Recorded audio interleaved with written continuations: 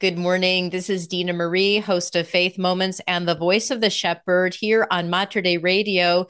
Coming up in April, we have an awesome opportunity at Our Lady of Peace retreat for a men's silent retreat on the topic of Yeah. study on masculine sacrifice. Father Skip Thompson will be the retreat leader, and Father Skip is actually from Oregon, has been with us earlier. Father Skip, welcome back to the program, and we'd love to hear more about this retreat. Good morning. Oh, Dina Marie, thank you very much. I'm glad to be with you again. How about Well, that? I think this is a really interesting title, and I just really want men and women who are listening to get those men around them to really come to this a study on masculine sacrifice. What about masculine sacrifice? What are some of the things you want to bring to this retreat? Oh, oh boy, oh boy. There's so much. I'm glad we have a weekend to get into this. Just a quick word about retreats too. I think we've talked about a little bit.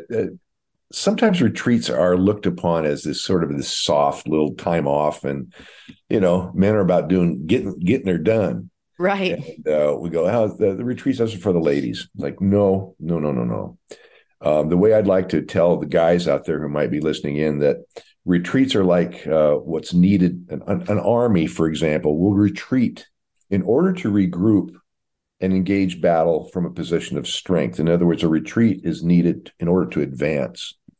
And what we're talking about is advancing men in their identity through the understanding of masculine sacrifice. And of course, Jesus being the epitome of that. He was God and man. But one of the fellows that we're going to look at in particular, who I think is a man's man, was St. Joseph, unheralded like so many men, who in the background like so many men in their lives. And yet he was always on, if you want to call it this, he was like on stage with an audience of one. God was always there. And he was a man of God who was chosen to be the husband of Mary and to protect both of his wife and his child, Jesus. So here's God the Father entrusting the Son of God, God incarnate, the second person of the Trinity, to this man, Joseph. We get a lot of understanding of him through the Old Testament Joseph. And both of these guys were men who did everything right. It was interesting. We think of David as a man after God's own heart, and he's called that. However, David had his problems, did he not? He Mm-hmm. fell on several occasions. He went from bad to worse with Bathsheba and the killing of her husband. I mean, my goodness. Who would want to have dinner with David? I don't know. Right. But Joseph, on the other hand, who was the heir of David, he was like, if you watch The Lord of the Rings, the character of Aragorn, who's the lost hidden king of the kingdom of Gondor, and he's Joseph was the same thing. It's part of the retreat, so I'm not going to spoil it. But Right, right. we're going to look at how Joseph is a great model for us to deal with the issues that call upon men these days to step up, and Mm-hmm. it involves sacrifice. It's not easy, but then in what's worthwhile that comes easily, not much. You take sports, for example. It's not easy to play football, but I'll tell you what, it is glorious. It is it's kind of a hand-to-hand combat, regulated, of course, but it's a manly sport. And there's risk, and there's danger, there's injury, there's all kinds of things attached to this. It's a rough game. Men need this kind of they need to be able to step up. And I use sport as an example of the need to train, to practice, and to understand that we're in a battle. And retreat is a time to get a kind of a reconnaissance on the field of, and as Paul says, we're in a spiritual war. There's in fact, I think you mentioned Father John Ricardo, who's come out Mm-hmm. recently. I read his book on Rescued. I draw on it a lot. It's fantastic insights. But he talks about the early church fathers who identified Christ on the cross as a trap in a war against the devil. And we'll explain this too in the retreat, that he's hunting. He's using his own body as bait. If you want to talk masculine Yeah. sacrifice, he's using his human nature. He's sacrificing his human nature. He becomes sin, which is unimaginable. But the second person of the Trinity, taking on his human nature, became sin. And that's why he said, my God, why have you forsaken me? Not his divine nature, that was not divided, but that he was able to experience human separation from God, which had to have been more horrific than physical death to the second person of the Trinity. First time in eternity that's ever happened. Huge sacrifice on his part. We're going to challenge ourselves to contemplate what that was, but it's all geared toward encouraging us and strengthening us and realizing who we have on our side, who is utterly, as Father John would say, unconquerable. I love that word. And he did not lose his life. He gave it up willingly. And so men are called to do that. Joseph did that. Each one of us is called to give up our lives for the other. And that's what makes us great.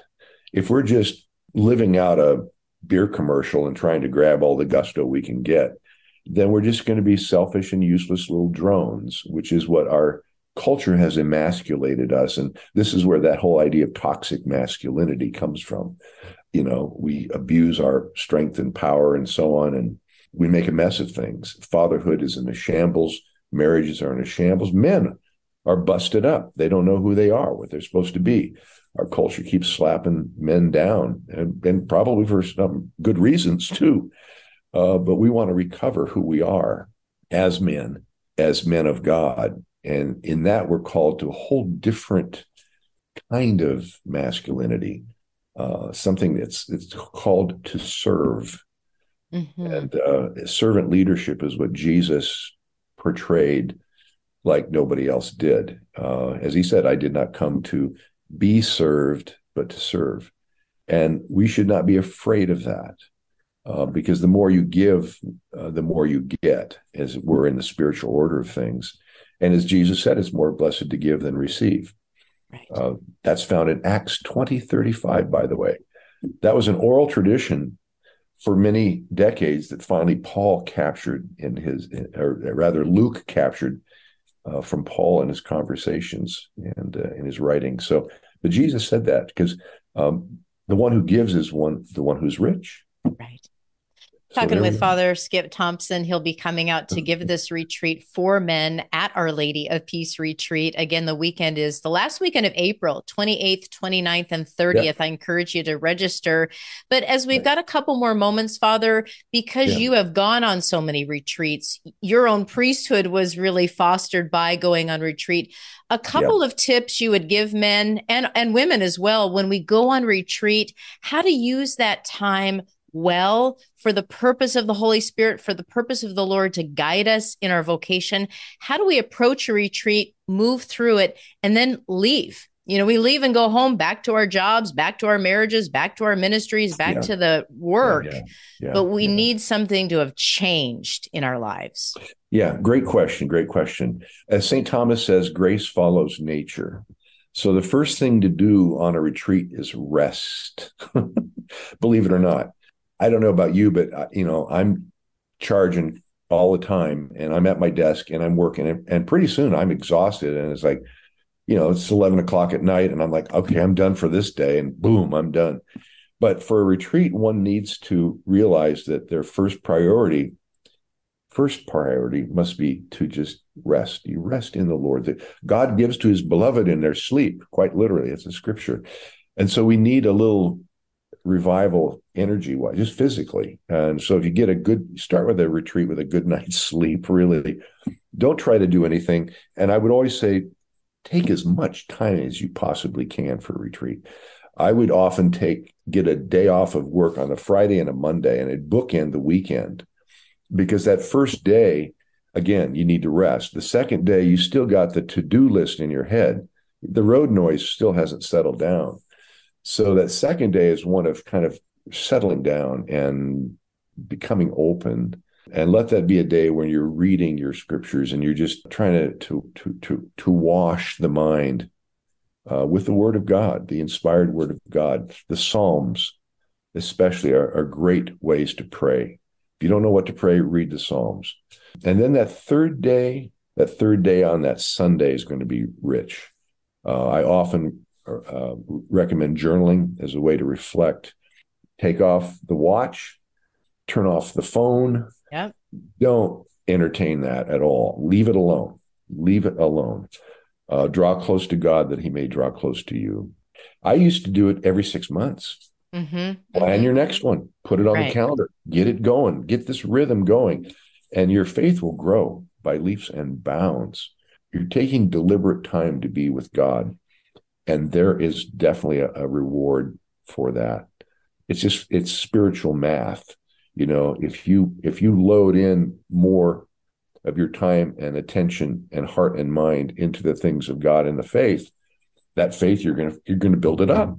Yeah. It's just simply how it works. It's like you've got to practice. You've got to practice your golf swing in order to be able to, do good on the course. You can't just expect to go out there and just hack around without any time practicing. And so retreat is like an intensive practice. Again, armies regroup in order to engage the battle from a position of strength. We need to retreat in the same way so that we can advance in our faith. Absolutely. Father Skip Thompson with us. I want to encourage people to visit the Mater Dei Radio website because a lot of upcoming retreats are posted there, as well as Our Lady of Peace Retreat, olpretreat.org, and St. Clair's. You've been at St. Clair's Retreat in the Santa Cruz area. They are offering retreats a lot throughout the year. So if you want to travel a little bit to California, beautiful location, again, is St. Clair's Retreat run by the Franciscan Missionary Sisters. So Can I plug that? You can. Yeah. Okay. I am going to St. Clair's the 24th, 25th, and 26th. This upcoming weekend. Of February. Yeah. It's going to be on the Eucharist. It's this deep dive. I've been working on this for years. In fact, I'm going to send this off to Bishop Barron and see what he thinks about it. But it's on how Christ taught his real presence, going way beyond just the John chapter 6, bread of life discourse. The second one is, what is transubstantiation? What does that mean? How does it work?